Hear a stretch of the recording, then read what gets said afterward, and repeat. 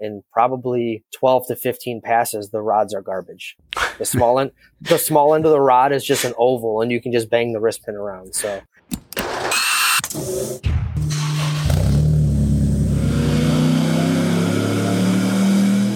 Welcome to the HPA Tuned In podcast. I'm Andre, your host, and in this episode, we're joined by Devin Schultz from Boostin Performance.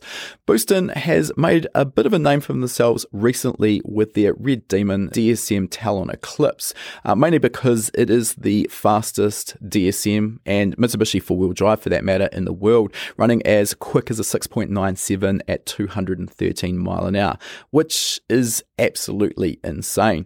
This episode is pretty tech heavy and is going to be of great interest to anyone with a bit of a passion or interest in the Evo and 4G63 platforms. We dive deep into what's involved with building an engine that can reliably make 2,000 horsepower.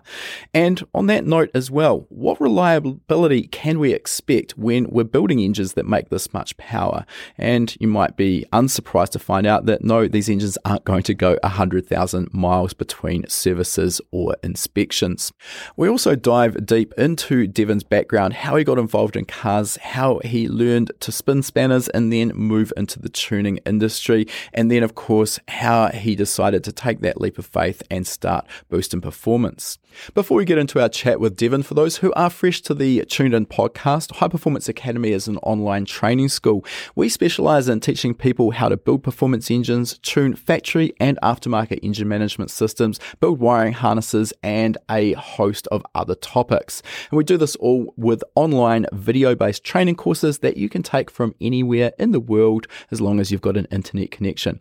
As a podcast listener, you can also use the coupon code podcast75, and that'll get you $75 off the purchase of your very first HPA course. We'll put a link to the courses page of our website in the description, as well as that coupon code, making it really easy to find. Enough with our introduction though, let's get into our interview now. All right, welcome to the podcast, Devin. Thanks for joining us today. I've been following your achievements, particularly in your Red Demon Talon Eclipse, which we'll dive into in a bunch more detail. So I'm pretty excited to talk a little bit about your career and that car specifically. Before we get into that though, let's get a little bit of insight into your background. So how did you get involved in cars? How did you get interested in cars in the first place? Sure. So I would say the passion kind of started when I was at home with my dad, and he'd be working on the family car. You know, he wouldn't do anything major, but, you know, he'd be doing the brake jobs or changing the radiator, doing something simple to the car. And, you know, I was always out there helping him, shining the flashlight in the wrong spot, you know, grabbing the wrong tools. So losing the 10 mil sockets. Yeah. You know the deal. You've been through it. So at what point did that sort of turn into getting your own car, and what direction did you go? I mean, obviously at this point you're sort of into the JDM market. How did that go in that direction? Yeah. So, you know, I've kind of thought about that, and I would say the one point that I keep kind of remembering as a kid was my brother had an 87 Dodge Daytona CS. It was like the Carroll Shelby version. It was turbocharged. And I remember he would take me to karate class every once in a while. And I remember the boost gauge in that car and just being interested in, like, you know, what is that? What is it doing? And why does the car feel like that when the gauge goes up? You know, so I just remember that. And I think that's kind of what sparked my interest in, you know, forced induction and performance cars. And, you know, I was maybe 6, 7 years old, and my brother would be taking me to karate class. So. There's a bit of a disconnect between watching a boost gauge on your way to karate class and what you're doing now, clearly. Can you fill in some of those steps along the way? Is there any formal qualifications that you've taken in order to do what you do now, or has this all been self-taught? Yeah, so I went to the College of DuPage, which is a community college local to me. So I have an associate's degree in automotive and general education. So I got like their 2-year degree for both of those. And from there, I was street racing with my car and, you know, taking care of all of my buddies' cars at this point. So, you know, we were all kind of getting set up for racing, and they would see the success with my car, and then I would just, you know, start messing with their car. So it just kind of went from there. You know, it went from, you know, helping out one buddy to, you know, their car started working really well, to helping out another buddy, to, like, hey, this guy will pay you to help him. I'm like, okay, sure. So that just kind of grew from there. It wasn't anything that I was like, hey, I want to be a tuner. This is like, what I want to do, until kind of later on, I figured it out, like, holy cow, I think I might be able to make some money and provide for myself doing this. That's when it kind of clicked, like, holy cow, I can connect my passion to, what I'm doing every day. Yeah, sure. Let's talk about the tuning side of things, because obviously there's a variety of options that are available when it comes to learning about the mechanical elements, becoming a mechanic, if that's the path you want to go down.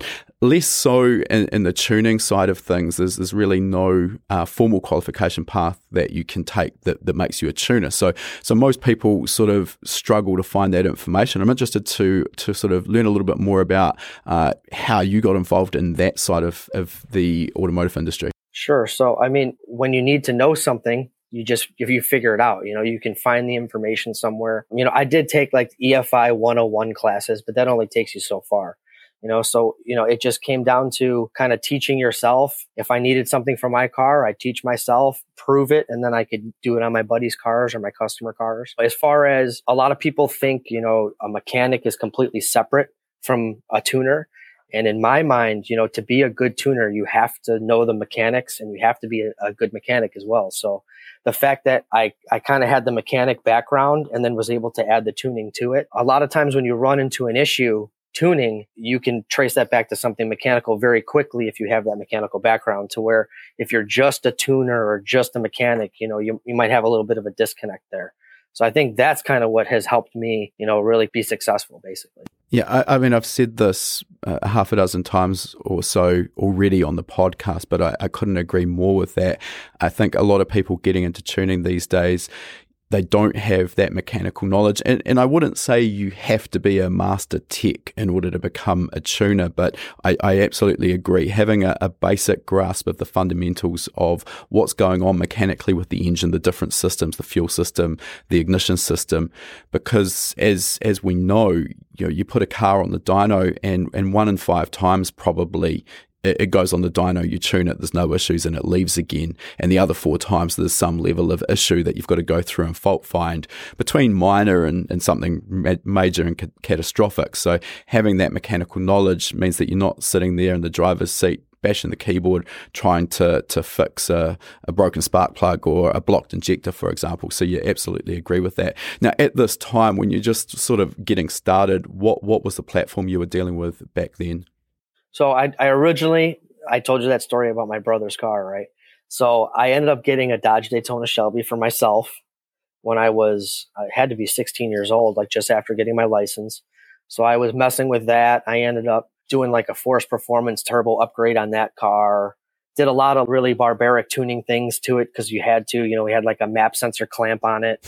What else? Just like, bigger injectors with messing with the fuel pressure, just, basically messing with that car. That's kind of where I started. And, that was in the garage at home with my dad. And he was always yelling at me about shouldn't be touching that car, shouldn't be messing with it. Why are you always messing with your car? Later on in life, he kind of said, I kind of screwed up trying to keep you away from that stuff because look what you've turned it into. So, once I moved on from the Dodge Daytona days, I got a 2G Talon, which is not the car that I have now. I've actually had 3 different Talons along the way, but my buddies, a huge group of friends, they were street racing their cars. They had a Galant VR4 that was out like destroying everything. So that was kind of like, our little group. We had DSMs and Galant VR4s, and this was kind of before Evos were out really doing anything. Hmm. I'm interested because that's sort of the time when I was coming through getting interested in learning about tuning, and when I decided I wanted to go drag racing, because I thought for me as a tuner and an engine builder, that was kind of the ultimate place to show off my skills, if you like. You can cheat a dyno sheet, but you can't cheat an ET in a mile an hour, and that really tells us just about everything we need to know. And I wasn't really set on any particular platform. I was pretty analytical about it. I kind of looked at the options and I thought, hey, you know what? 4-wheel drive seems to be a good way of going. In hindsight, maybe arguably not, but that's what I had my heart set on. And then I simply looked at the options around, which at the time we never got the DSMs in New Zealand, but we were lucky enough that Japanese imports were pretty prevalent. So we had the Galant VR4, we were starting to get the Evo 1, 2s and 3s, obviously the Subaru WRX and STI as well. And I sort of saw a whole bunch of broken drivetrain components in the early Subarus and decided to go the Evo route, which I'm thankful for. And I was also feeding off the likes of John Shepherd's success in the Talon. Sure. At the time, he was head and shoulders faster than anyone else. What do you think is, first of all, for those who aren't aware, there's a lot of family resemblance between the likes of the Talon Eclipse, the Galant VR4, and then the Evo 1, 2s and 3s. Sure. Everything kind of changed once they went Evo 4 and above. But what do you think it is about that platform that made it so successful as a tuning platform and a drag racing platform? I think what made it just so successful is you could make it fast, like really easily and really, really cheap. You could put a boost controller on it, you could put an AFC on it, and you could go out and destroy Mustangs. You know what I mean? So you really can't do that with a Mustang unless you're, putting a nitrous kit on it or putting a turbo on it. And back then, you had nitrous guys, but a turbo on a Mustang was pretty rare back then. Maybe not so much now, but just the fact that you're able to do it cheaply and then be able to put the power down, like you were saying, all-wheel drive is just kind of, really, really nice, especially for a street car. Yeah, and I think bang for buck in terms of trying to get more power out of a car, anytime you're starting with a factory turbocharged car, there is almost always a significant amount of headroom left in them. Absolutely. As you say, with relatively minor investment versus, you're trying to get the same sort of gains, maybe a 20% gain in power out of a naturally aspirated engine. That is difficult and quite often impossible. In terms of the drivetrain, as you said, it's a good basis, but at some point, of course, like everything, we start running into weaknesses and failures. Sort of, where did those sort of lie at those times? Or were you below the power level where that was an issue? So, drivetrain problems in a DSM? Are you kidding me? But once you fix all the weak links, you can make them pretty reliable. But, back then you got to learn all those lessons first. So, I would say it was probably the center diff, the little 2-spider center diff. I would break those all the time. Then you'd upgrade to a 4-spider center diff, right? And then you were good for a while. And then you'd be breaking the T-case output shafts, which is that tiny little shaft that went to the drive shaft. So those were probably the two main things that you just couldn't get around. And, getting a 4-spider back in the day was pretty expensive. And when you're a college student, you're really not spending money on a 4-spider diff. So you just slap another 2-spider diff in there and break it again, right? Or hit it with the MIG, right? Yeah. Not the most sensible option for a street-driven car. So at what point did you sort of get serious about this and sort of start hitting the drag strip and start to sort of chase some times with these cars? So long story short, I was a full-time karate instructor, and I was working with my group of friends at the time. We were racing these cars here and there, and an opportunity was brought up to where I could kind of shadow a guy in a fabrication shop that was real close to my other job. So I would finish the teaching karate job, or it was before I'd go and teach karate, and I'd go over there and just kind of shadow this guy. He was mainly a fabricator. I also did a bunch of the welding classes at College of DuPage as well. So I had a little bit of a background in fabrication and stuff. So just working under him, he would have people come in the shop, and then we were able to network with those people. And somebody that walked in the shop kind of saw what I was doing, and he had a position open at his shop, which happened to specialize in DSMs and Evos and Subarus. So I took that position, and the rest is kind of history. Hit the ground running, and that was that. All right, well, let's fast forward a little bit and get some details on the Red Demon. Sure. So at the time we're recording this, I believe you've gone 697 at 213 mile an hour. So yes, sir. Fastest 4-wheel drive 4-cylinder, if I'm correct, in the world. Yes. Yep. And certainly fastest Mitsubishi as well. Obviously, it's a reasonably long path to get there. You're not going to do that overnight, but I'm interested to sort of find out a little bit more about what makes this car as fast as it is. And this obviously starts with the engine. Now, before we started recording, we did talk a little bit about the fact that you are now on a billet block, and we always get the conversational questions about billet versus cast, but I know that this car went exceptionally quick on a cast factory block. So at what sort of point did the cast block become a reliability issue and you decide to move billet? Sure. I would say, if I had to put a horsepower rating on it, maybe about the 1200 horsepower range is where we started to run into issues. And we're talking 1200 wheel? Yeah, 1200 wheel. It was approaching 200 mile an hour trap speeds with the car. So I was in the 190s. And basically one of the issues was at first I just started splitting blocks. I mean, like catastrophically, I'd split them in the deck, or I'd split them right in the center, and just like some really, really catastrophic failures. And then we realized that the main studs were loosening up. Okay. So basically to remedy that, we would make, 2 passes maybe, and then you're pulling the oil pan, and then you're retorquing the mains, and they'd be loose every single time. You'd retorque the mains, you'd put the oil pan back up, try doing that in between rounds. It's just not fun, So we figured out a way to make the stock block last. But, it just came down to the fact that, I don't want to be on my back every 2 passes pulling the oil pan. It's just not a good time at the track when you're trying to hang out with your buddies.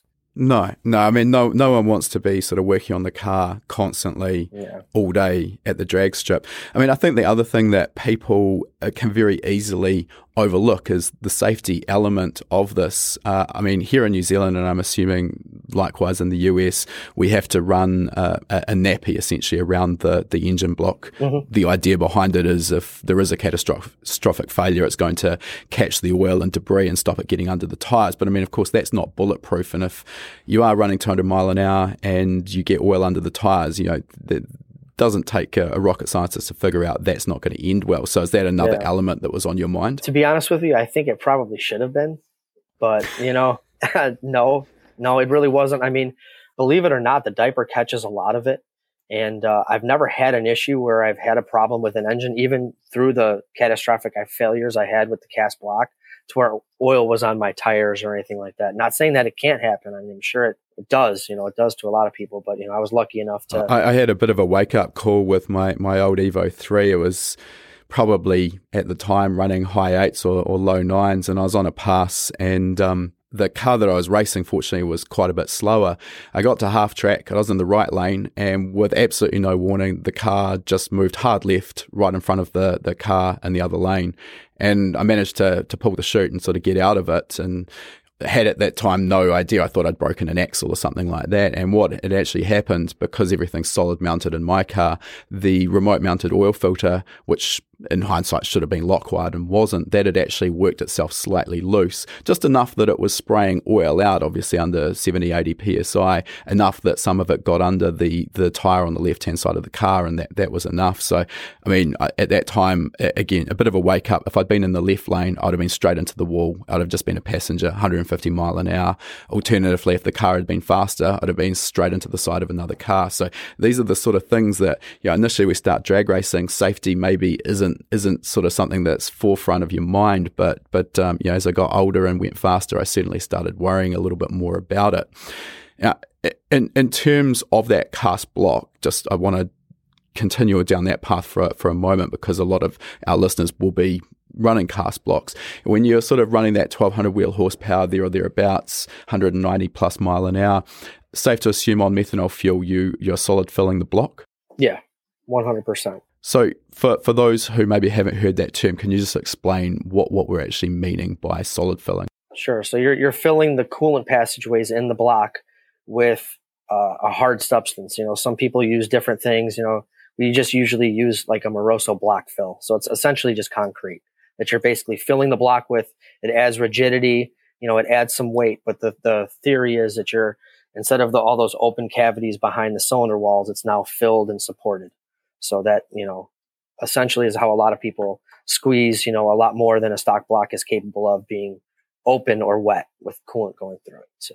And I think most people looking at a factory block sitting on a workbench, it's obviously it's pretty stiff, seems pretty rigid, but sure. The reality is when you're running the cylinder pressures that you're seeing to make 1200 wheel horsepower, that's a huge amount of pressure. So it's causing all of the components to flex, which probably sort of comes down to what you were saying about your main studs working their way loose. Sure. And that bore flex, of course, does affect the ring seal. So it's not just a case of maybe the bores splitting from excessive boost pressure, but even if they don't split, that reduction in bore seal can affect the power. I'm interested, have you ever done an experiment back-to-back with a similar combination, same sort of boost pressure, a cast block that's solid-filled versus a billet block? Is the power to be had just in the billet block and the superior ring seal that it technically should be able to provide? I haven't done a back-to-back test. I'm sure that'd be a great test to do, but I can tell you that for sure the car is going to make more power on a billet block. I mean, I saw it right when I switched to a billet block, there was a lot less in my catch can. Every single pass, it was half of what I used to have in the catch can. And the only explanation for that is going to be the compression that's getting past the ring seal, basically. So why am I getting better ring seal in a billet block? I'm using the same pistons, the same piston rings. It's because you don't have that flex like you were talking about. And we see that a lot with, not so much for whatever reason in like the later generation 7-bolt DSM blocks. Or, as you guys would, up to Evo 3, we don't see a lot of flex, but in the Evo 8 and Evo 9 blocks, we get it all the time to where freeze plugs are blowing out of these blocks on cars that are making, 800 plus horsepower. All the time it's happening. I think that's in direct correlation to what you were talking about with the block flex. It's moving around enough. And a lot of times you'll pop a freeze plug and it's because you're creating, you maybe have a bad head gasket seal or something and you're pressurizing the coolant. But in this case, we could have coolant pressure sensors on the car and verify that, hey, there's no excessive coolant pressure, and we'd still be popping out these freeze plugs. So yeah, I mean, that's a pretty solid indication that everything's flexing. And I mean, it's understandable, really. Again, comes down to what you're saying about the main studs as well. Everything's sort of flexing there too. And since then, actually, back then I called ARP. I tried to get different main studs. I tried to see if there was something else from another platform we could steal. Since then, we actually offer now an L19 main stud kit that you can torque up a little bit higher, and it doesn't detorque. And we have, customers going 7s with their cars on cast blocks now without issue. And I know for a fact that block would be split in half if it wasn't for those main studs. And interestingly, we always found with my engine that when you pulled it apart for inspection, there'd always be pretty severe signs of fretting between in the Evo 3 block. It's a 7-bolt block and it's a one-piece cradle. And where that cradle sort of clamps down on the block mating surface, there's always signs of fretting. And what that means is that there's relative movement. And essentially the cradle is actually flexing off the block and moving under the cylinder pressure that the engine's seeing at high RPM as well. And over the course of time, that fretting gets bad enough that you can end up having to scrap a block. So we were sort of going through our own attempts to fix that. And at the time, off-the-shelf L19 or custom-made 625 products weren't really available like they are today. And I forget the specifics, but we actually tried drilling and tapping the main studs, the holes in the block for a larger, oversized main stud.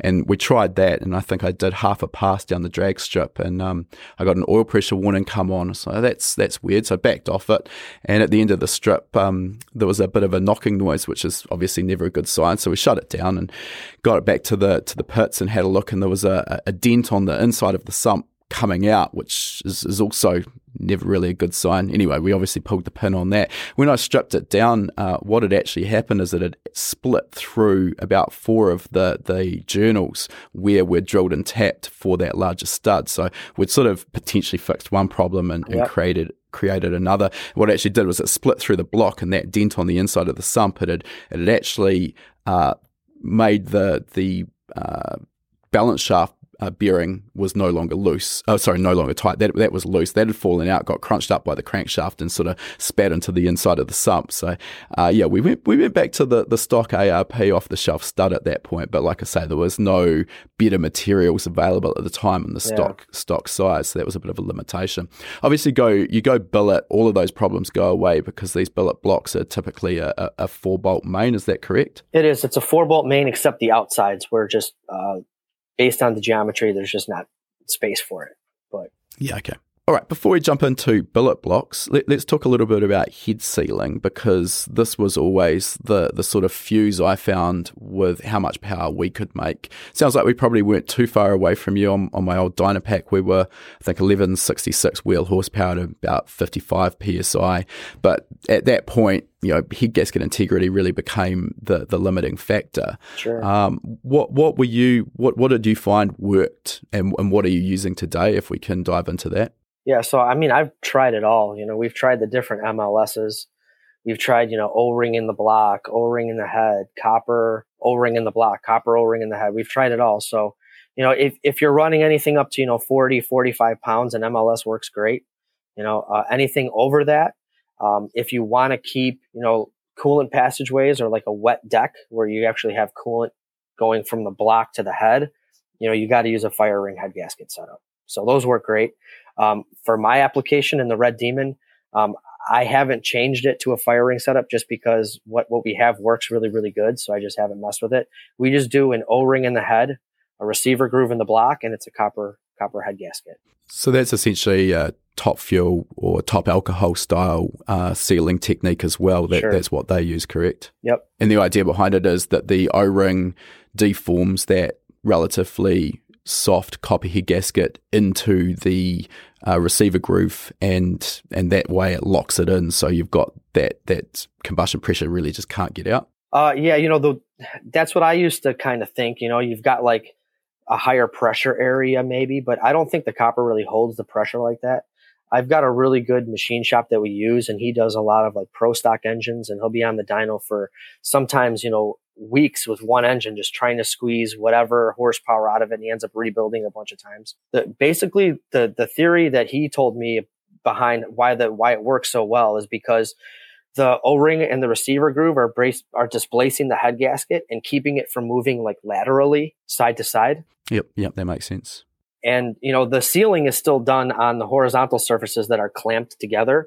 But the fact that the head gasket can't slide side to side at all and it's locked in position, it allows the clamping forces to seal to where they wouldn't seal normally if it's moving. Yeah. In terms of the firing, you used that term just before, and I hear the term firing used to reference a number of different styles of firing.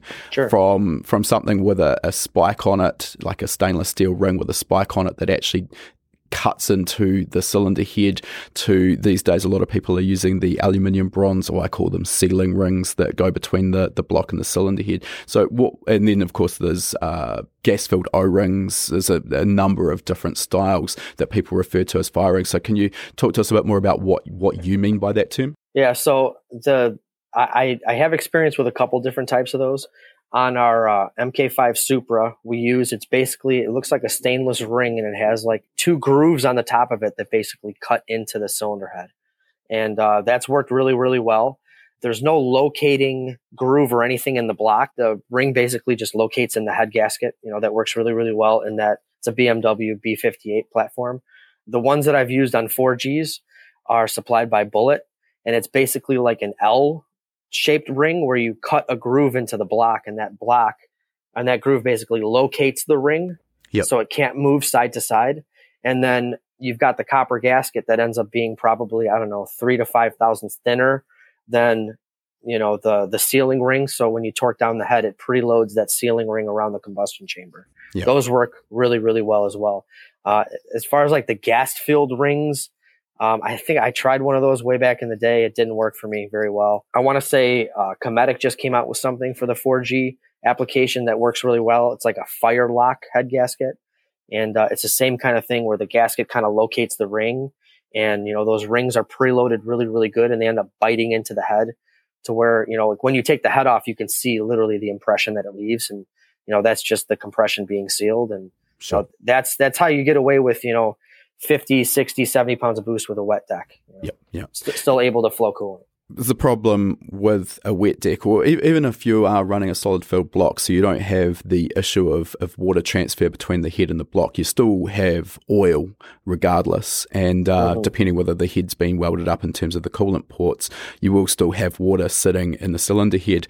And copper does a horrible job of sealing oil and water, correct? Yeah. When we do use those fire ring applications, so you've got the ring that seals the compression and then the copper gasket, we end up just basically applying like a thin layer of RTV sealant to it. And we actually do it with, like a paint roller. So it's real nice and even. So you can get like a real nice even coat on both sides of the copper. And then that copper will seal real good with the RTV on it for coolant. But obviously you're not sealing any compression with that. Yep. All right, let's talk about the different engine combinations, because in the Mitsubishi world, there's numerous, and everyone sort of seems to have their own ideas on what's the best combination. There's obviously, to start with, the 4G63 and the 4G64, which is a 2.4 block, which is 6 millimeters taller in the deck surface and uses a stroker crankshaft and a larger bore diameter. And then there's other combinations using the 64 block with a 63 crank. There's 88, 94, 100 mil stroke. The list goes on. So let's narrow it down. What's been your go-to combination? What have you found works really well at the drag strip? So we use a 4G63 block and an 88 millimeter stroke crank. So just a stock 2 liter, essentially. Essentially, yeah. We're changing the rod ratio a little bit because we go to a 156 rod. But other than that, just 4G63 block, 4G63 crank. Okay. Talking about that rod to stroke ratio, so you've mentioned you've made that, or improved that, made it longer. How do you go about doing that when you're dealing with a stock crankshaft and a stock block? So you're somewhat limited by the stroke of the crank and the height of the deck. So the only way to do that is basically you change the rod and the piston together. So you can move the wrist pin location 6 millimeter up in the piston, and you make the rod 6 millimeter longer. Yep. So essentially you're changing the ratio is like, the length between the stroke and the length of the rod. Sure. And the theory here is this improves the engine performance, particularly as we start going higher and higher in the RPM, correct? Yeah, that's the theory behind it. So like if you think about it, the rod is at like a less of an angle as it's transferring power to the crankshaft. Just based on physics, you have like a more efficient design when you're not at that huge angle. It also helps with, like side loading the piston, stuff like that. So when we were pushing the factory blocks, we actually noticed like an increase in reliability when we went to that long rod setup, when we were having those issues with, getting the stock blocks to live. It seemed like they liked the long rod setup a lot better than they did a regular 150 millimeter rod. In terms of this as well, in the Mitsubishi world, this is actually not a particularly uncommon modification, because an early modification that was really popular was to put the 100 millimeter stroke crankshaft from the 64 into the 4G63 block. And then, of course, if you don't do anything else, the piston comes out the top of the block at top dead center. Obviously, that's not going to work. So a lot of piston manufacturers made a specific stroker piston for the 63 block, where the wrist pin had been moved up in the piston, as you say. Now, one of the elements with that is you sort of end up with that wrist pin intersecting through the oil control ring. Obviously not the whole way through, but are there any downsides to do that? Normally you need an oil ring rail support at the bottom, because you have essentially a gap now at each side of the piston to allow that wrist pin to be installed and removed. It's not ideal, but I mean, you've got that bottom ring support. We have a custom piston that we do, and it comes with a bottom ring support, and we don't see any issues with the oil ring or, burning oil or anything like that. So I don't think it weakens the setup in any way. We recently have redesigned our pistons again with a 24 millimeter pin, and it's going to start intersecting with the top ringland on the oil ring. So we actually had to make a decision on how far to basically move the rings up. So we made some decisions on that and added like an accumulator groove between the top and the second ring, and did some other things. But, we're at the point now to where, the factory Evo stuff is 22 millimeter pins. We've gone to a 23 millimeter pin, and we're still, in probably 12 to 15 passes, the rods are garbage. The small end of the rod is just an oval, and you can just bang the wrist pin around. So I think it's actually worth focusing on that for a moment as well, because I know a lot of people probably, reading articles about cars like yours on the internet and, watching on YouTube would think, well, you buy the best parts available, put them in, take this engine that used to make 300 horsepower off the showroom floor, we'll wind it up to 1,500 or 2,000 horsepower, and that's going to be fine. And we'll get, a season of drag racing or 100,000 miles of trouble-free motoring out of it. And the reality, of course, is that's just impossible. We're trying to do something that these factory components were never supposed to do. So I think bringing a highlight to the fact that these internals now essentially become somewhat consumable, right? Yeah, pretty much. The rod, as far as like how long it should last, it's not like it's at the, you could probably get 50 or 60 passes out of a rod easily, no problem. But the fact is, like, mechanically you can take the pin and like move it in the top of the rod. I'm not going to run that, so it's essentially flogged out the small end of the rod. Exactly. Yep. So like as soon as we start seeing some play there, we cycle them out. And like I said, sometimes it's 12 passes only on a set of rods, which, you can do that pretty quick. All right. Safe to assume here you're also using alloy rods, not steel? Yeah, definitely. So obviously, that when you go to an alloy rod, there's pros and cons. We'll dive into that. One of the downsides is that the alloy rod does have a fatigue life on it, and as you mentioned there, other than the small end of the rod maybe becoming oval and having that play, the rod might do 50 or 60 passes depending on power levels, RPM, and a bunch of other elements in there. So unlike a steel rod, which within reason, if you're under the ultimate strength of the rod, should basically last forever. So where are the advantages in going to that alloy rod, and why are they so prevalent in a drag racing engine? Well, weight is one of them, right? So you're taking weight off of the rotating assembly. Another one would be, it's got a little bit of give to it versus steel rod. So it's kind of like a little mini shock absorber in your engine. It's kind of taking up a little bit of the harmonics, maybe a little bit of the sharp, hard hitting power, and it just got a little bit of give to it. So I would say the two biggest things would be the weight and the fact that, it's got a little bit of give. An aluminum rod will bend or tweak long before it'll break, where, if you're running a steel rod and you break a steel rod, your engine's absolutely destroyed. So, I've had it to where, we take it apart and it'll be tweaked a little bit, or it'll be bent a little bit, or, something will be off. And I know that if I had a steel rod in the engine, it would be completely in pieces at that point, to where, the aluminum rod had a little bit of forgivingness to it, to where, it saved things. Yeah. And I think, we run these engines on the ragged edge, and it's not uncommon for the engine to maybe experience some momentary knock, detonation, and that shock loading, as you say, the alloy rod can sort of tend to absorb that. Your example of a shock absorber is actually quite a good way of explaining it, whereas a steel rod, there's no given that. It's basically going to transfer that shock loading from the knock event straight down the connecting rod and into the big end, and that can actually show up with the big end bearings actually failing or becoming hammered out due to knock, correct? Yeah, we've seen that before. So it's just, well, we were running a steel rod for a long time. I was actually at a half-mile event in Ocala, and a representative from Manley came up to us because we were running half mile at that time. I think we ran like 2:13 at that event in the half mile, and that was pretty good for back then. It was probably 8 years ago or something like that. And he was shocked to know that we were running his Manley steel rod in the car. He said that we were far surpassing what the rod was designed for, and he was actually like kind of like it almost seemed like he was worried about me. That's always reassuring. Yeah, right. But yeah, we never had any failures with the Manley rod, but we would definitely beat up bearings a lot more than we do with the aluminum rods. Sure.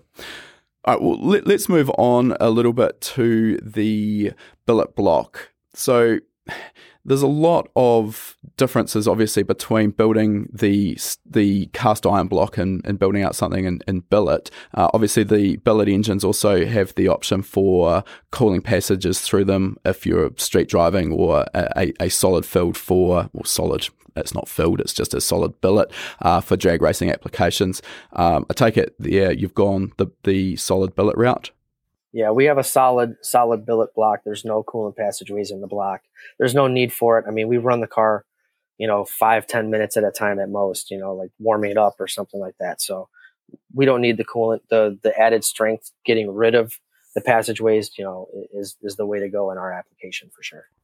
In terms of the actual building process, what are the differences that you need to keep in mind when you're building up a billet block versus cast iron? What do you need to focus on? So there's a bunch of little things when you get the billet block. some of the major things are, when you size the mains in a stock block that's, made out of cast iron, you size it differently than you do in an aluminum block, knowing that the aluminum is going to grow once it heats up. So that even, and then we'll even set it up differently if it's a drag racing motor, like, a car, like the motor in the Red Demon, we'll set up a little bit differently than, say, a billet engine that's going to be street driven or road race, knowing that it's going to get really, really hot, knowing that those mains are going to grow. So that's one of the main things you got to look into. Another thing is, just all the little fine details I've learned along the way. The rear main on the billet blocks don't drain properly because of just the way they have the block machined and stuff like that. So we do a couple things to get the rear main seal to drain properly. Even sizing the pistons, the piston to the piston wall is a little bit different on an aluminum block versus the cast factory block. Okay. Just coming back to the bearings, you're talking about the clearance here and sort of reading between the lines, the block grows, Sure. which we'd expect being alloy, higher thermal coefficient of expansion than a cast iron material. So you're essentially setting the static clearance in the workshop tighter than what you would for a factory cast iron block. Yeah. So the factory cast iron block, you can kind of set it where you want it to be when it's living. It'll change a little bit, but with the aluminum block, knowing that growth is going to be there in the bore size and not in the crankshaft, you have to account for that. So you actually do set it up, ends up being pretty tight when the motor is cold, knowing that it's going to grow and it's going to be right perfect by the time you're at operating temperature and that bore size has grown a little bit. Then your bearing tolerance will be perfect at operating temperature, which is really the target. You don't really care what the bearing tolerance is when it's 70 or 80 degrees sitting in your shop. You care what it is when, you have your oil temp at 150 or whatever it's normally going to be at, Yeah, So. yeah, absolutely. Can we get a sense of what that difference is? Let's just stick to drag racing for a moment. Just it doesn't really matter, but I mean, are we talking like a difference of a thousandth of an inch or half a thou, or what sort of range are we in terms of how much tighter we go with the billet block? Yeah, so in my application for drag racing, we usually go about 1,000th tighter. Okay, that's significant. A significant amount. In some of the other stuff, like we just did one for a customer, it's a wet block. So, there's going to be, 180, maybe 200 degree coolant flowing through it. He road races the car. We actually set it up, even a little bit tighter than that, knowing that it's going to grow a bunch. We want it to be happy in its operating range. So, I mean, it's not just a half a thousandth. It's that's a lot. And my machine shop actually, measures the bores. He did this at first. He doesn't do this on every block now because we know, but he measured the bore, in a 70 degree, assembly room. And then he heated it up to 180 degrees and measured the bore and actually saw the exact change that the block had in bore size. And that's what we've based everything off of. Yeah, that makes sense. It'll give you the confidence to know that you are on the right track. Now, on that note, though, you're starting, and I mean, we're sort of almost talking similar to the way they deal with the likes of a Formula One engine, where they have to preheat the oil and water because of the clearances being super tight at room temperature. Do you recommend or go down that path of preheating anything with your own engines or these ones you're building for customers, or is it more a case of education for the customer? Allow the thing to come properly up to operating temperature before you exceed X thousand RPM or use any boost. Yeah, obviously, Sure. If you sort of just went straight to the rev limiter, 50 pound of boost when the engine's stone cold, that's not probably going to end too well for the bearings, right? Yeah, exactly. So, I mean, we've had my motor like for say, at import versus domestic, and it's, 30 something degrees out and the car's been sitting there all day. So like we've started the car, when it's approaching freezing and, everything is fine. We haven't had any issues with it. So, do I rev it up right away? No, you put some, warmth, put some heat in the motor first. But that's basically what we'll do is we'll just inform the customer, hey, like this motor's not going to be happy when it's cold. You got to make sure it's warmed up before you start, revving it or putting power to it. And we've had a really good luck just doing it like that. And it's not set up so close to where, when it's 30 degrees out, the motor's not rotating. Yeah. You know what I mean? It's still going to rotate for you, but it's not going to be happy making any sort of power with those oil clearances. that are there when the engine's cold. Yeah, and I think there's a misconception, this urban myth that I continually hear that a Formula One engine will not turn over by hand when it's cold. And of course, that's not actually the case. Otherwise, they'd be incredibly difficult to build. But they still preheat the oil and water to get everything up to that operating temperature so the clearances are where they should be. So could you start one when it was absolutely stone cold? Maybe, but it's probably not going to be very good for the engine. So similar to what you're saying. I just mentioned as well for those who are maybe wondering a little bit more about the preheating side of things, a really interesting product I actually saw at World Time Attack earlier this year. One of the GTR race cars there that used a billet block, they're actually using a preheater for the water, and it was quite a nice system. They had two dry brake fittings that the heater went into. It was a P1 product, I think, and it incorporated a heater and a little pump all in the same unit. So they plugged that in for 45 minutes, and it got the coolant temperature up to, it wasn't full operating temperature, but in degrees C, probably got up to about 70 C. So at least before they started up, it was sort of ready to go, particularly in those applications. You know, the car's not out there for 15 minutes. It does an out lap, one flying lap, and the job's done. You know, not too dissimilar, though, to your running there, where you can't sort of run the engine for a long time. We've already talked about the fact you don't have coolant in the block. You've got coolant in the cylinder head. You're running on methanol fuel, which is sort of one of the reasons you can get away with that. It's got a great cooling properties.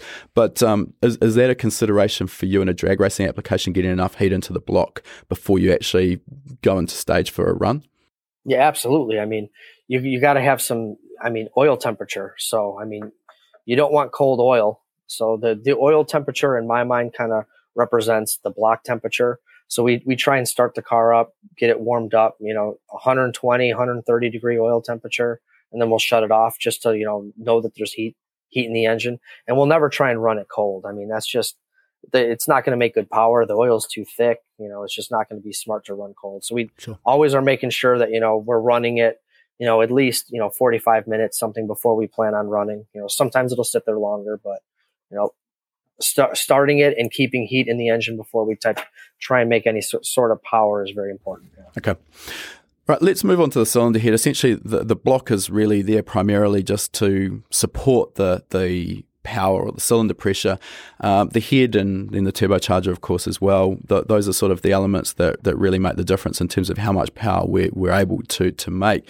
I just wanted to interrupt our podcast for a moment, and if you are enjoying this chat about 4G63s and you want to learn more about building performance engines, then we've got a course that is going to be perfect for you. This is our practical engine building course.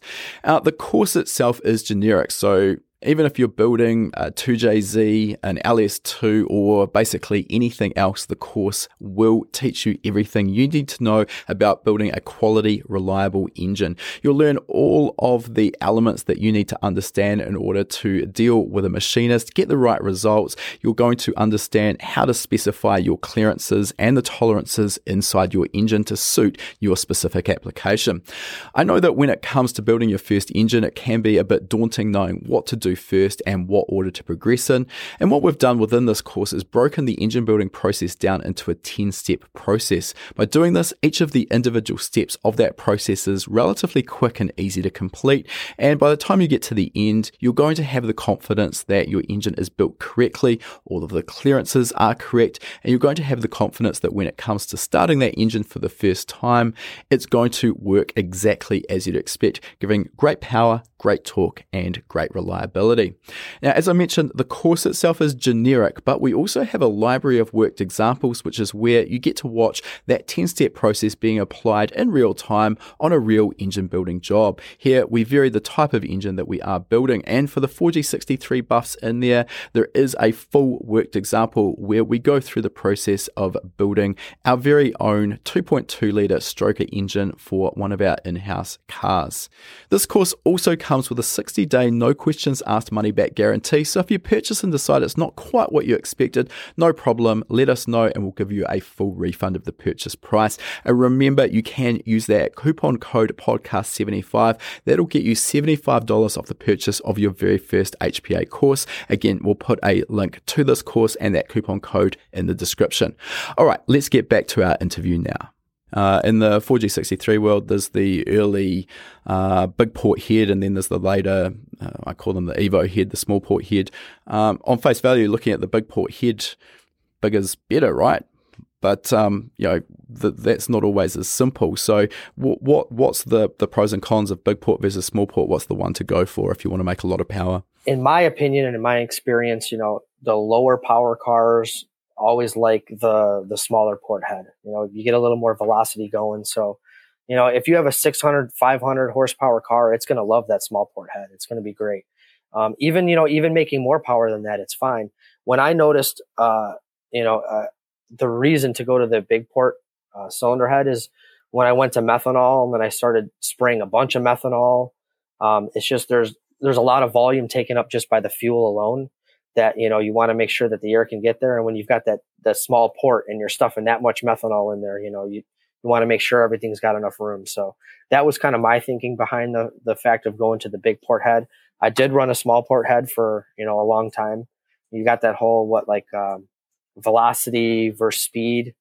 Yeah, I mean, I'm definitely not a head porting specialist. I sort of on the fringes of that. I talk to people who are, but I mean, there is it's a bit of, I kind of see it as almost a mix between an art and a science, but that balance between airflow and air velocity is so important, particularly for the low RPM response, albeit obviously in a drag application, we care less about what's happening at 3,000 and 4,000 RPM. We still need some boost response to actually get the engine to work how we want, but generally the engine's only going to be running over a fairly narrow rev range right up the top, which sort of changes some of our requirements there. Now, another element with the 4G63 head is that in stock form it uses a hydraulic lifter, which is great for low maintenance, albeit obviously as they get a bit older, the ticking lifter in the 4G63 is a pretty common thing. Not really that suitable though for a drag application, particularly with really aggressive cams, two-step launch control, etc. What are the problems with the hydraulic lifter, and what was your solution to that? There are definitely some issues with the hydraulic lifter. I tried the solid lifter, and just because I was having issues with we'd set lash and the lash would move, the lash would change, and then you're constantly setting lash and constantly checking the lash. It just turned into a whole ordeal that I just don't want to deal with at the drag strip. So we ended up going back to a hydraulic lifter, and there's a couple different things that we do. There's a company that sells a regulator that goes on the head that regulates the oil going to the lifter, which keeps more oil in the bottom end. We actually don't use that. So we want to try and get as much oil to the lifter as possible. I make sure there's an oil passageway that goes through the head stud hole that feeds the head. So we make sure we kind of open that up, make sure plenty of oil can get through there. The main thing that I figured out that helped a lot with, a lot of people having issues with breaking the rocker arms or throwing the rocker arms off.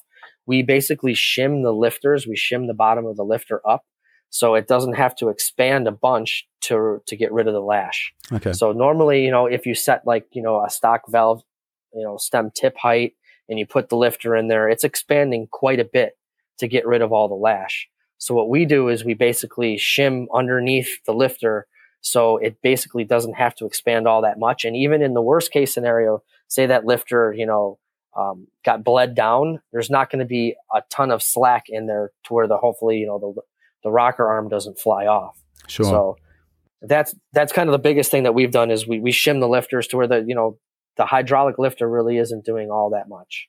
Yeah, okay, that makes sense. I mean, I totally agree that setting the lash on those heads when you go to a solid conversion is an absolute ball ache.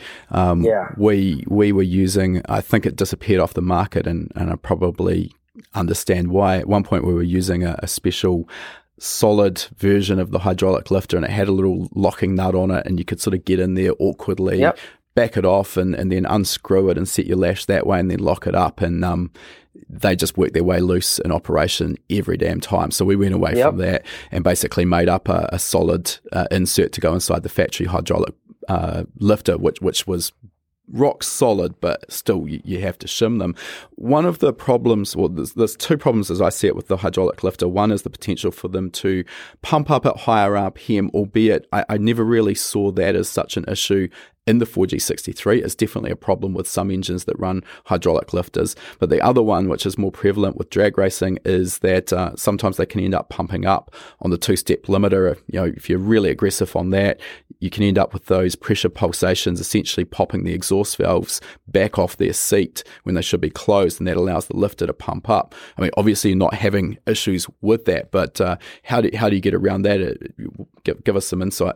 And we've never run into that issue with the 4G application with actually the lifter pumping up too far to where the valve doesn't close. Is that what you're saying? Yeah, correct. So you see it, well, I have witnessed this on a two-step limiter, and basically, you've got a lot of ignition retard and ignition cut, so the fuel and air is essentially combusting in the exhaust, and it would do what you'd expect. You'd make boost sitting there, maybe 7,000 RPM or whatever your two-step limiter is set at, and then you'd back off it, come back to idle, and the engine would idle on 2 cylinders and sound horrible for 30 seconds, 45 seconds, and then it would come right again. You know what?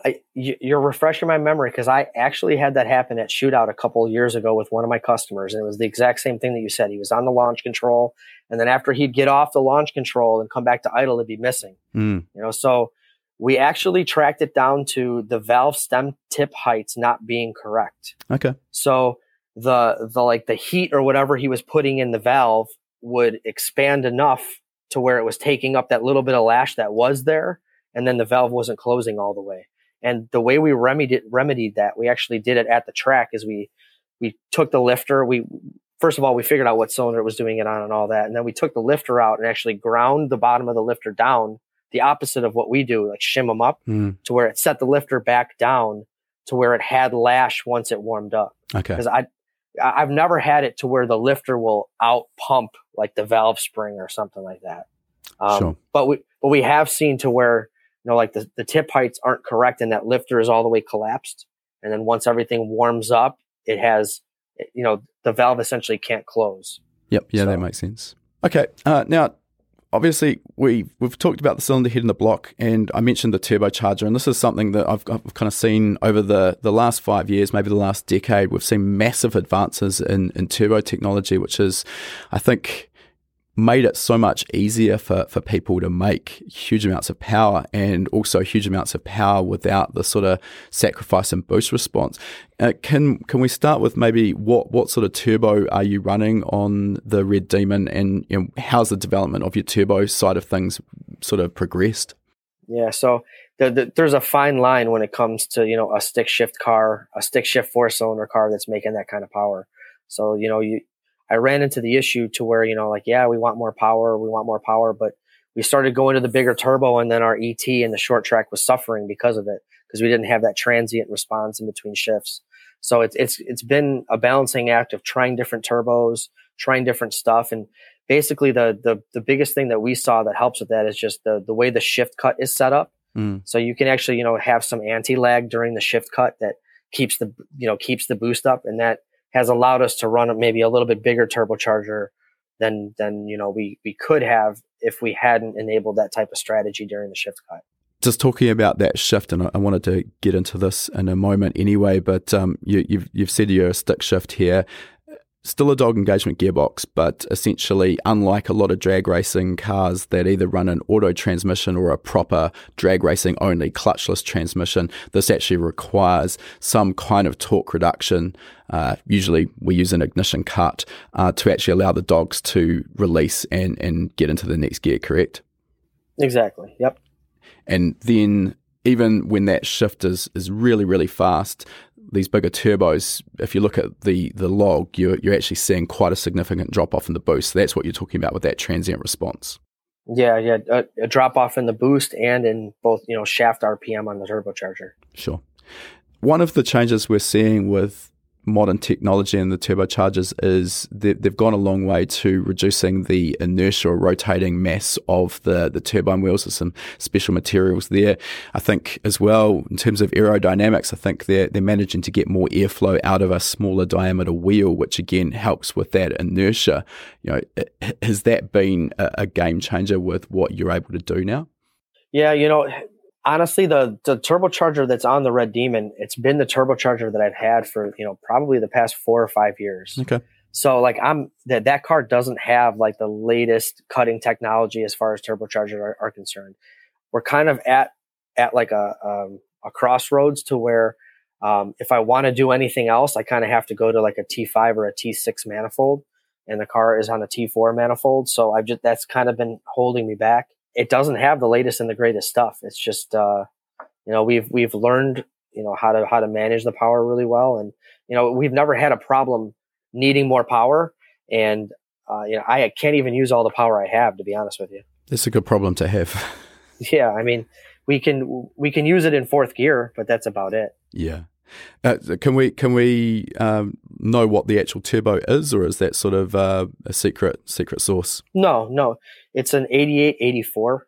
So it's like their big shaft 8884, because I was having issues. I used to run their off the shelf 8685.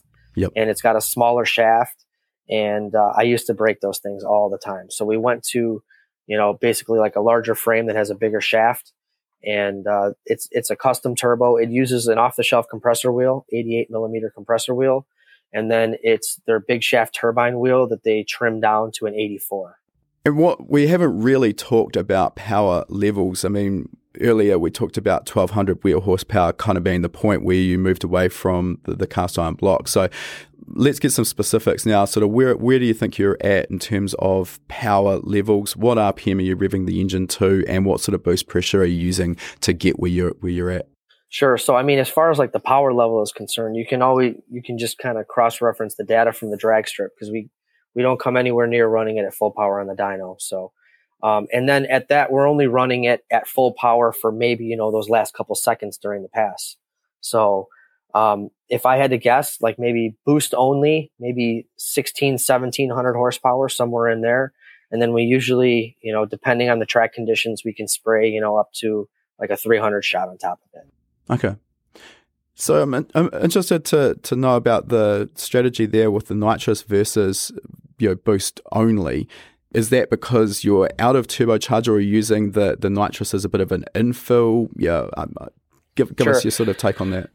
So when we were, going through different turbocharger sizes and all the different, turbocharger changes that I was doing, 4 or 5 years ago, we implemented nitrous to basically help with that transient response. Yep. So after the gear shift, it might have like a 300 shot on it, but we spray it progressively to where, in first gear, it only uses, 30% of it. And in second gear, it'll use 40% of it, so kind of step it up that way. And we're using it to kind of help with that response, with the turbocharger.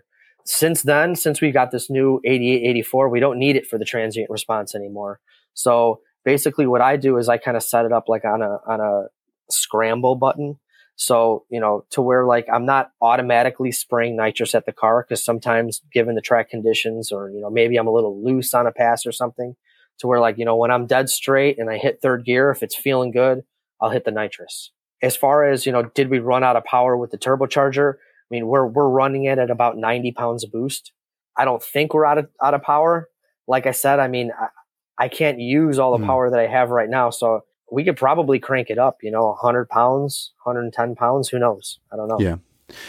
I think that's another element that people who aren't involved at that level that you're racing at probably wouldn't understand, is that, in most instances, except as you say, maybe fourth gear, you're actually able to make more power than you can put to the track at just about any point. So what are you using in terms of torque management there? Is it boost versus speed, boost versus gear, a combination of all of the above? Yeah, so we're still on a Haltech 2500. They do have like a torque reduction strategy, but it's not the greatest for a manual transmission car, because our shaft speed is not as consistent as, say, like an auto car, where you could take like the best run and that drive shaft speed is real consistent.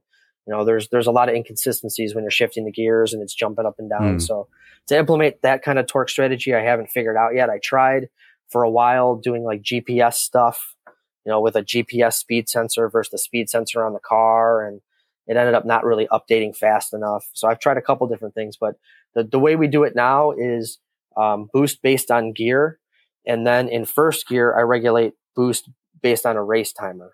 So, it'll let me launch the car, and then it ramps up boost based on, how much time I've been in the pass.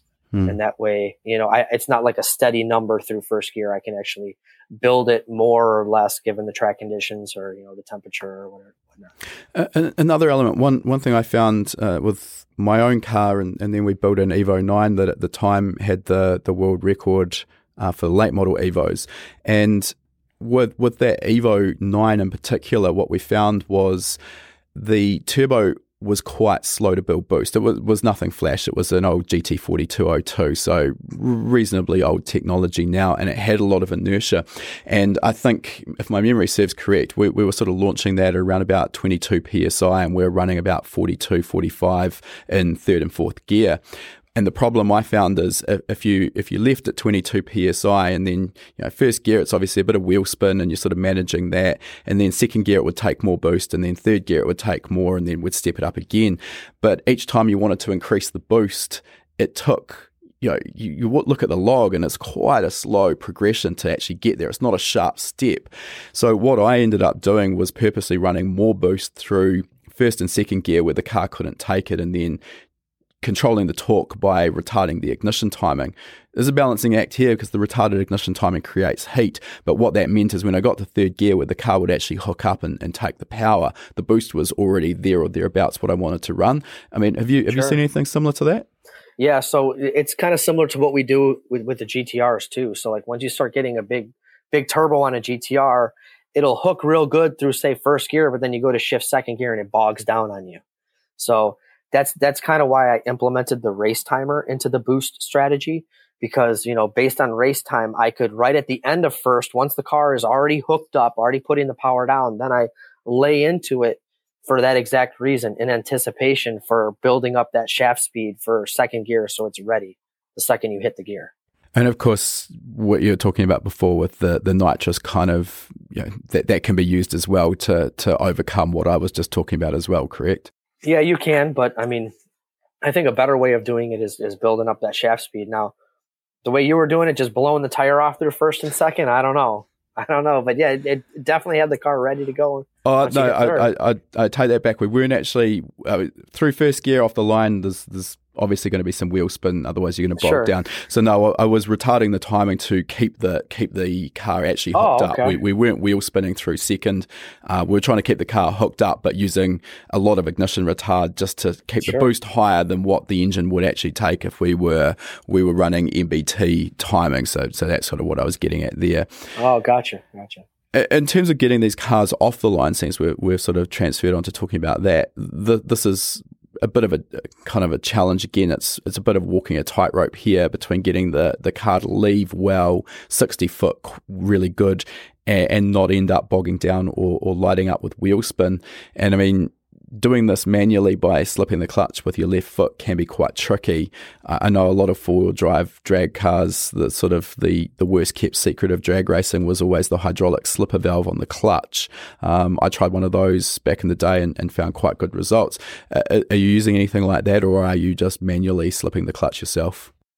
Yeah, so I mean, we manually slipped the clutch for years, up until about maybe 2 years ago. We were manually slipping the clutch, and we had really good results with it. We'd go a good 60 foot, we'd make really nice passes, but it really wasn't that consistent. It was kind of, I mean, it was very consistent for a manual car on what we were doing, but not as consistent as what we wanted to be. So, I even see some of my customers right now, I try and talk them into the slipper. They do really, really well without it. They can set personal bests without it. But, unless you can convince them that, in the long run, once they put some time into it, it'll be better. It's kind of an uphill battle. But I finally convinced myself that, the slipper was the way to go. And it takes a little bit of a learning curve. And, a lot of things affect it. Clutch wear affects it. The temperature of the fluid affects it. Whether the clutch is, a new clutch, an old clutch. I mean, there's a lot of things you got to take into account. But, what we use is a hydraulic clutch slipper. For those who maybe don't have a clue what we're currently talking about, can you explain what that unit is and how it actually functions? Sure. So it's a valve that goes in between your master cylinder, your clutch master cylinder, or your clutch pedal, and the slave cylinder. and it basically limits the amount of fluid that can be traveled through it. So basically, when you release your clutch pedal, it's not coming up all at once. It actually regulates it and brings it up slow. And then it's adjustable, so you can have it, come up real slow or a little bit faster or a little bit slower. So it's got that level of adjustment to it. And then the one we use also has a line lock built into it to where you can completely disactivate it. Like when you say in second or third gear, say you want to maybe be able to pedal the car or clutch in if you have to, and you want it to work normally, you can disable the slipper, for the rest of the pass. And it's only enabled for like the very, very beginning of the pass, say in first gear. Without that mechanism, that bypass mechanism you're just talking about, this unit's completely useless for any car that actually needs to use the clutch for the rest of the shifts, correct? It has to essentially be clutchless. Yeah, exactly. So if I didn't have that line lock and it just stayed on all the time, you wouldn't be able to use a clutch because it would just be constantly slipping. So that would allow you to use that in an application where you want the slip in first, and then when you clutch into shift second, it's nice and firm and fast like it should be. And again, for those who haven't seen one of these, if you put your foot completely on the clutch, depress it all the way to the floor, and then sidestep it with one of these slipper units active, depending on how you've got the thing tuned, it might take 2 or 3 seconds even for the clutch to come all the way back up. So it's just controlling the rate that the clutch engages and allowing that clutch to slip, and then you can tune it to suit. Back when I sort of started using these, I don't actually think there was anything commercially available. And I modified the old Turbo Smart Boost T, the old pneumatic boost control valve that you'd sit in the engine bay, and I put a Dash 4AN fitting on the inlet and outlet of that, and that worked well, and I had it down by the driver's seat so I could tweak it to suit. But the problem I had with this, and I don't know if your commercial solution was different, it was great for setting PBs, but it was very difficult to cut a light because you'd sort of get the clutch to the engagement point as close as you could, and then you'd come into stage and you'd be up on the 2-step, and then when the tree came down, you'd sidestep the clutch, but there was always this slow take up. So it's very difficult to cut a really good light and consistently cut them. How does yours have that issue, or how you get around that? Yeah, so we noticed the same exact thing, and even with the customers that we tried using the slippers with, we would have the same issue to where like they were just sitting on the line and getting killed reaction time wise. So the way we basically got around that is just setting the clutch engagement point like literally off of the floor. So like you clutch in and you put it in first gear and it almost drags you forward a little bit, to where like, yeah, it's not like ideal, but at least the second the clutch is moving, that it's engaging. And then as you light up the second bulb and you're in the staging, you kind of let the clutch up a little bit already. So you're not taking it straight from the ground. So you're bringing the clutch up a little bit already before you sidestep it. Doing those two things, we've gotten, in the high 0.1s doing that, but anything beyond that, it's kind of impossible to do with that slipper. Sure. So, like 0.15, something like that is probably the best reaction time I've seen with that. Yeah, okay. And I mean, the other benefit, I suppose, there as an aside, is you're already sort of preloading the drivetrain, so that's a little bit easier on everything. Yep, exactly. Now, this technique is unfortunately incredibly hard on the clutch, so you're purposely slipping part way or quite a long way through first gear to sort of manage that wheel spin versus ground speed. That's going to create a lot of heat in the clutch. I'm interested, what are you using in terms of an actual clutch in the cars? So we have a Quartermaster triple disc, just their off the shelf Quartermaster triple disc. So no carbon, nothing particularly exotic? Nope. And what sort of life expectancy you're seeing out of those? We usually go a full race on one clutch and then we take it out. It could probably go a little bit further, but we're not going to go to a race across the country with a used clutch in it. So, we're usually replacing it after every event. They're a good partner with us, and they sponsor us for the clutches. So that helps out a lot. With the carbon stuff, I found that we have tried it, and I found that the engagement is even more unreliable than, say like the Quartermaster Cerametallic triple. It grabs pretty reliably.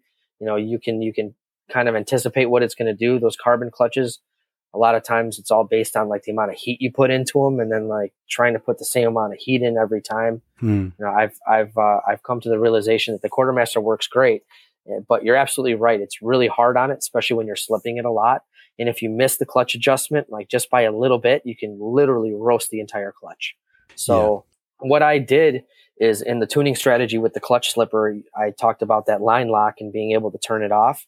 So I have it also implemented into my race timer. So when I launch the car, it's only going to allow that slipper to work for, say, 0.5 of a second. And even if it is slipping like way more than it should be, it's going to automatically turn it off and kind of limit it. So that's how I got around smoking clutches, because I did that a couple times. That's smart. I assume you're running that race timer off the clutch switch or two-step or whatever you're doing. So as soon as you go to launch the car, that race timer's starting? Yeah, so we've tried doing it like that. The best way that I found to do the race timer is vehicle speed, but we don't use like the stock vehicle speed sensor, because the stock vehicle speed sensor is just, all over the place. And sometimes it starts reading when you're already going like 8 or 10 miles an hour. So we just got a high resolution drive shaft speed sensor. Sure. It's like a 16 or 18th tooth drive shaft speed sensor. And I start the race timer based on that. So as soon as the car sees some type of speed off the line, that's when the race timer starts. Yeah, okay. No, that makes sense. Actually, I'll come back to what you were saying about the drive shaft speed earlier and Haltech with their torque profiling. I think that's basically what they call it. And for those who sort of heard us talk about that briefly, that's a process where if you look at the drive shaft speed as the car goes down the drag strip, and you can sort of get the profile of what a supposed perfect run would look like if the car's really hooked up, and you then use that as a sort of a target drive shaft speed versus time, and then that can be used as a traction control strategy, because essentially if the drive shaft speed spikes up above that profile that's supposedly ideal, that's going to mean the car's broken out into wheel spin, and then you can employ some strategies. So you mentioned you can't use that with a manual because the drive shaft speed is not as smooth as with a clutchless or an auto, which totally makes sense. And you also mentioned GPS. So I'm assuming there you were talking about trying to implement a GPS traction control strategy, because of course with a four-wheel drive car, if one wheel is spinning, all four are spinning, so you can't look at differential wheel speeds. That's what you were using that GPS for, or trying to? Yeah, because the car has got a lock center diff, so it's a little bit different, like, say an all-wheel drive car like a GTR, where it's more rear-wheel drive biased. I mean, you can still use that front wheel speed sensor and what they call like an estimated speed to employ like some kind of traction control strategy. But with my car and in the locked welded center diff, literally if one tire is spinning, all of them are spinning. Yeah. So there's really nothing you can do other than I tried the GPS thing, which doesn't work too good, and I also have a bit of a traction control strategy implemented based on race time in first gear. Okay. So we just use that. Yeah. I've just personally been trying out a Syvex 50 Hertz GPS in one of our road race cars, which I've seen some really good results. The data from it's super clean and obviously much higher resolution. The problem is that most of the consumer grade GPS units that we come across are only 10 Hertz. So if you sort of zoom in on the actual trace out of that, it's only updating 10 times a second, which certainly isn't fast enough. Syvex, I think, have actually just recently brought out 100 Hertz as well. So I'd be quite interested to actually dive in and see if one of those could be implemented. But again, if you've got something that's working, there's not a lot of point changing something that isn't broken. In terms of the future for the car, what's holding it back at the moment? It sounds like very much you're traction limited. What needs to change, and what have you got planned for it? How fast can it go? So I wouldn't say that it's honestly traction limited. We race the car, maybe 3 or 4 times a year, and it ends up being at, like major events. We'll go to TX2K, we'll go to FL2K, go to import versus domestic. And I often find myself in the situation to where, I'm trying to just put down a clean pass to qualify, to get up there. And I'm never really putting into the car what I think it could take, Okay. So you're not really racing for PBs at that point. You're actually racing to stay in the competition. Exactly. So, I haven't really put at the car what I think it's capable of, to be honest with you. Since we changed the suspension setup in 2021, we changed some spring rates and some stuff. And in 2022, the car has literally not broken traction once. Wow. Like it hasn't even kicked sideways, spun, gotten loose at all the entire season. So I'm getting pretty confident with the car. And as we speak right now, it's actually on the way down to Orlando Speed World for their, I think they call it like the Sport Compact Finals. Sure. So we're going to try and, pour it into the car in first and second gear and see what it can really take. But based on some of the data, the last pass, it went a 697, and that was almost a tenth faster than my 698 pass at the 8th.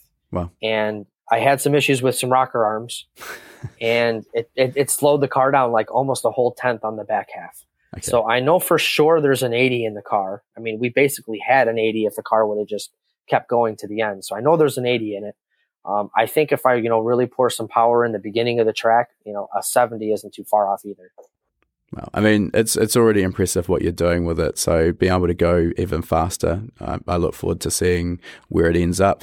One last element I just want to talk about with the car, because it is a sort of a distinguishing point, and I think you've sort of kept it as a sort of on purpose, is the fact it is manually shifted, it's stick shifted. A lot of people are running sequential gearboxes or sequential shifters. Back in the day, we used an air ram, and it was actually air shifted to make the driver's life easier. This has got to make your life harder and technically potentially slow the car down. Yeah, maybe, I don't know. I mean, I've played with the air shifting the car too, and honestly, when you start implementing all these complicated things, a lot of times the results, you really don't get any better. You know what I mean? So that's what I've seen, that not only with me trying to do different things, just, watching some friends that have air shifted their cars with the IKEA shifter, or, all different types. They end up doing best. It seems shifting themselves. It's just driver's experience. And, when you look at the logs, I'm not really missing any shifts or like missing shift points or anything. So it seems pretty consistent. I feel like you can feel the car a lot better. You know what the car is doing versus just holding the wheel and just like, oh, there's the shift. Like you're actually feeling it and making it shift. So I'm sure maybe it could be faster, but I prefer shifting it myself. I've done both, and I prefer shifting it myself 100%. Yeah, fair enough.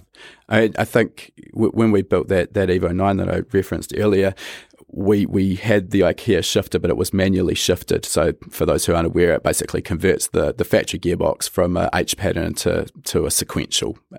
Works really nicely with a dog box, and we'd sort of gone and shaken the car down, and everything worked quite well. And unfortunately, the owner of the car had sort of stepped out of I think it was a 14-second Primera, and that's as fast as he had ever gone. And we sort of built him an 8-second car, and that's a steep learning curve. So he really struggled with it. And these engines don't really like being banged on the limiter for 5 or 6 seconds at 10,500 RPM. It doesn't really do a lot of good things for them. So we sort of went back and assessed what was going on and decided, well, hey, look, this is an option that's going to make it nice and easy for the driver. It's going to suit what he needs, and it's going to keep the engine together. And it worked, so we never changed it. But I mean, if you're not missing shifts, I guess you still need that cut that we talked about to disengage the dog. So I guess you're not technically actually going to shift any faster, H pattern versus sequential versus air shifted anyway. So you're actually probably exactly right. Yeah, I mean, I still think a sequential transmission is going to be faster than an H pattern, because you're still restricted by like the factory shift rails and the shift forks, to where like a sequential transmission is, like pulling the one shift fork as it's engaging the other shift fork. You know what I mean? It's on like a big cam. So yeah, I mean, a sequential trans, like we just installed one in an Evo 9 here, a Quaife. I mean, like it's a really, really nice trans. And I think that thing will outshift and will shift faster. Not only because of the mechanical advantages, but because like the gear ratios are tighter. Yep. You know what I mean? So you don't have that huge RPM drop to where like, maybe your transient response, maybe you could squeak a bigger turbo in there because you've got less RPM drop. Yeah. I guess then you start trading off an additional shift down the strip and the time that you're going to lose that. But yeah, who knows? That's something that really needs to be tested to see what happens. All right, let's move on. And I want to talk a little bit about Boostin Performance itself. So let's start with maybe a 30,000 foot view of the operation as it sits. Where are you based? How many staff? What's the size of your facility? Sure. We're based out of Hoffman Estates, Illinois, just outside of Chicago. We've got a 7,000 square foot facility here. It's got a 2,000 square foot office. I've got 3 full-time office staff. We've got 4 guys in the back that do everything from just general maintenance and repair to we build, 6-second GTRs. So we also have a separate room in the back. That's where I'm mostly at. We have a Mustang dyno, and we specialize in tuning the three platforms that we work on. So basically Mitsubishis, GTRs, and the new Supras. Okay. How long at this stage has Booston Performance been in business for? So we're going on our 14th year in business. We've been here at this location almost 10 years now.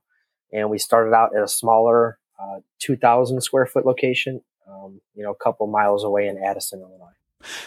I'm interested. We have a bunch of people following this show who either already own workshops or are maybe considering starting their own. So I'm interested to just get some understanding around your sort of headspace, mindset, etc. when you went from being employed to taking that leap of faith and going, hey, you know what, I'm going to do this myself. Yeah, I mean, I think my situation might be a little bit different than most people's situation. I mentioned that one shop that hired me, and they were an Evo DSM Subaru shop. So I worked there for a while, and then I got picked up by another shop that just got a Mustang dyno. They were actually on the same street, and they weren't really known too much, this other shop. I went to work for them, and then a bunch of clientele started coming in and basically just requesting me. And I kind of got the feeling that, hey, I could probably be out on my own and these people are still going to come to me, because I was literally having, at least half the customers come in, like specifically mentioning Devin, or I'm here for Devin, or I want Devin to work on the car. So, I just developed my name working for another shop. And it's not like I tried to screw the guy over or anything like that. We left on good terms, but I came to the realization that, I had a pretty decent following. And I think a lot of it came from the car. Going 10s on the 16G and 8s on a 35R and just slowly progressing with the car. It created, enough of a following.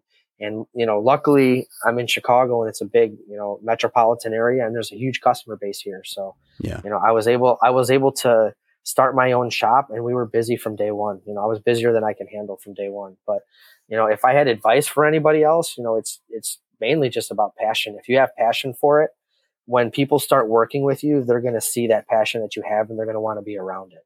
So as long as you have passion for what you're doing, you can start your shop now, later, whenever. It's going to be successful as long as you work hard and you have passion. I think what you noticed there with the fact you said you built up a following and people were bringing cars to this shop and specifically requesting you to work on them. I've seen that time and again all around the world with the tuning industry. It becomes the actual tuner who's doing the work on the keyboard rather than the shop. So yeah, I guess that makes natural sense. On that basis, was it not really much of a leap of faith to actually go and start your own shop? You were pretty confident it was going to work because these people were just going to follow you wherever you went? I mean, looking back at it, I could say, yeah, but absolutely not. I was scared to death. I got the money to start the second shop by taking out a home equity loan on my house. So, I took the home equity loan out. I got every dime together that I had, and I started the shop. And no, I was scared. I mean, it was, and the first couple of years, you would slow down for a little bit, and you'd be thinking, oh my gosh, is this it? Is my shop done? And then in a day or two, you'd have a full schedule. Luckily, it's not like that anymore. But man, it's definitely scary when you're stepping out there on your own. Yeah. I think the good thing about the performance automotive industry that separates it from mainstream auto repair is, no one's really happy taking their car in to have a $1,000 service performed or have something broken fixed that when it's fixed, it's just going to perform like it did before. You're not getting an advantage. Whereas taking your car in for modifications, tuning, it's going to come out the other end better with more power or a new part or whatever. And I think that makes people really passionate about dealing with good quality shops. The other element, I think, to a degree, and I mean, it's not obviously recession proof, but in most instances, it's been funny. I've been in the industry now for 20 years. People always seem to find money for their toys, no matter what the economy's doing. It might slow down, but I think it is relatively recession proof. Is that sort of been your experience? So, when we started our shop, I think it was 2007 or 2008. Oh, perfect timing. Yeah, exactly. So, I was telling my family members, like, hey, this is what I want to do. And they were like looking at me like I'm crazy. Like, what are you thinking? Like, don't you see what's happening to everybody's business recently? And, we just took the leap of faith and just went for it. Yeah. So you mentioned there, obviously, the DSM and Evo platforms, the GTR, which obviously makes sense. That's become a massive platform for modifications, and then the new generation Supra. How do you decide what platform to support? And have you got anything on your radar that you're sort of looking at as an up-and-coming platform that you think might be worthy of branching out into? Yeah, I mean, we recently picked up the MK5 Supra. I mean, it's a really, really nice platform. It's a little bit different than, say, a GTR because you don't have a huge group of people that want to come up and build it from scratch to be a drag car. You know what I mean? It's a little bit different. You're just kind of doing bolt-on modifications, tunes. And honestly, I really like that because having a GTR here for months and being responsible for every aspect, it's nice, it's fun, but there's also something to be said about work that you can just come in, go out, the customer's smiling, you get to meet a new customer every day and you're just making people happy. So, that's been nice. But I think the next platform that's on our radar, I think we're going to be looking at the 400Z. Mm-hmm.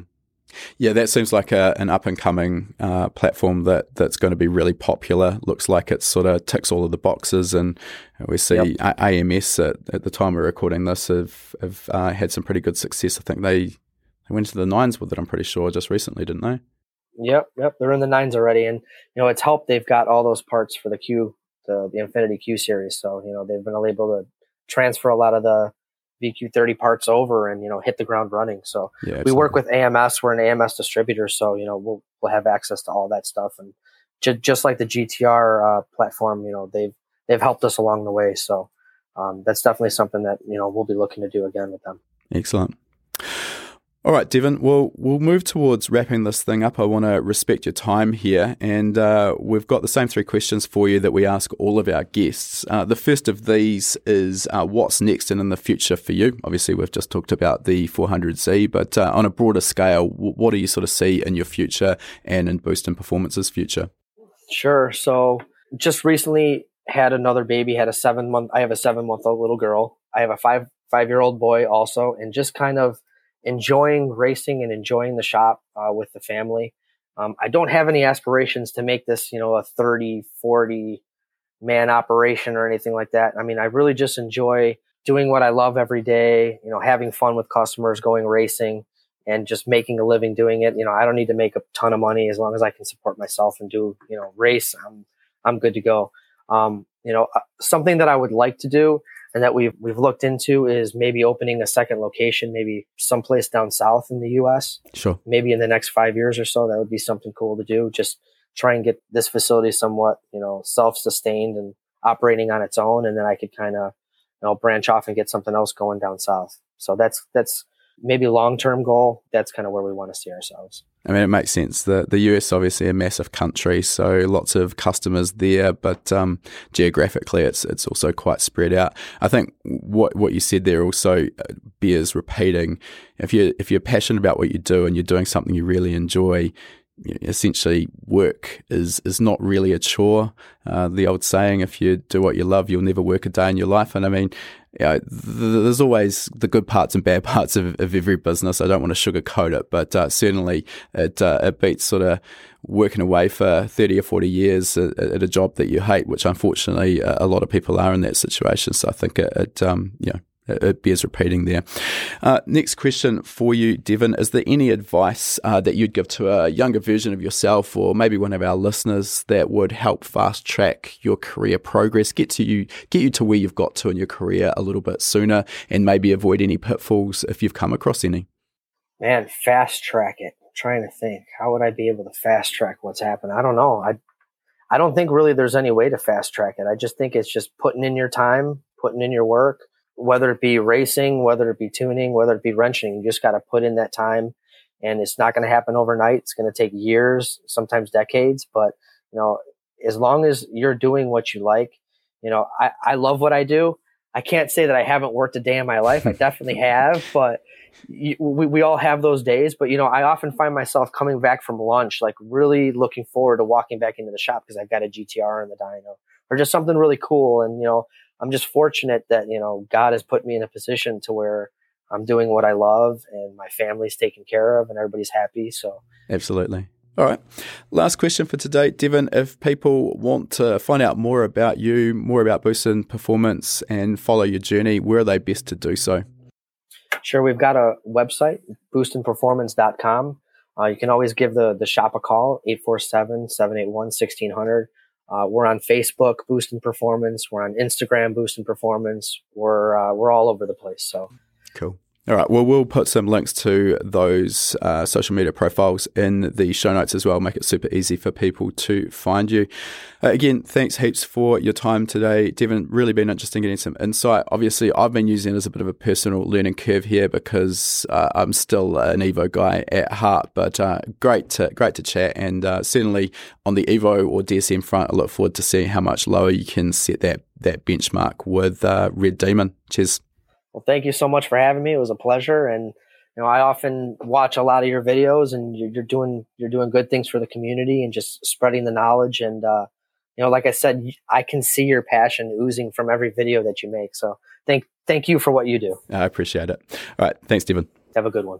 If you enjoyed this episode of Tuned In with Devin, we'd love it if you could drop a review on your chosen podcasting platform. These reviews really help us to grow our audience, and that in turn helps us to continue to get more high quality guests.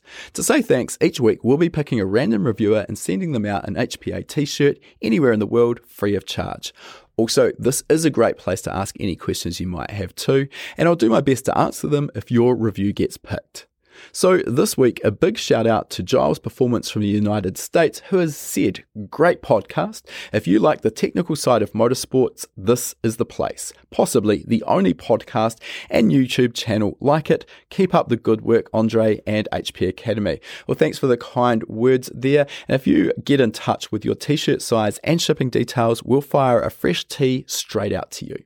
All right, that concludes our interview. And before we sign off, I just wanted to mention for anyone who's been perhaps hiding under a rock and hasn't heard of High Performance Academy before, we are an online training school and we specialize in teaching a range of performance automotive topics, everything from engine tuning and engine building through to wiring, car suspension and wheel alignment, data analysis, and race driver education. Now, remember, you've got that coupon code. You can use podcast75 at the checkout to get $75 off the purchase of your first course. You'll find our full course list at hpacademy.com/courses. Important to mention that when you purchase a course from us, that course is yours for life as well. It never expires. You can rewatch the course as many times as you like, whenever you like. The purchase of a course will also give you 3 months of access to our Gold membership. That gives you access to our private members only forum, which is the perfect place to get answers to your specific questions. You'll also get access to our regular weekly members webinars, which is where we touch on a particular topic in the performance automotive realm. We dive into that topic for about an hour. If you can watch live, you can ask questions and get answers in real time. If the time zones don't work for you, that's fine too. You're going to get access as a Gold member to our previous webinar archive. We've got close to 300 hours of existing content in that archive. It is an absolute goldmine. So remember that coupon code podcast75. Check out our course list at hpacademy.com/courses.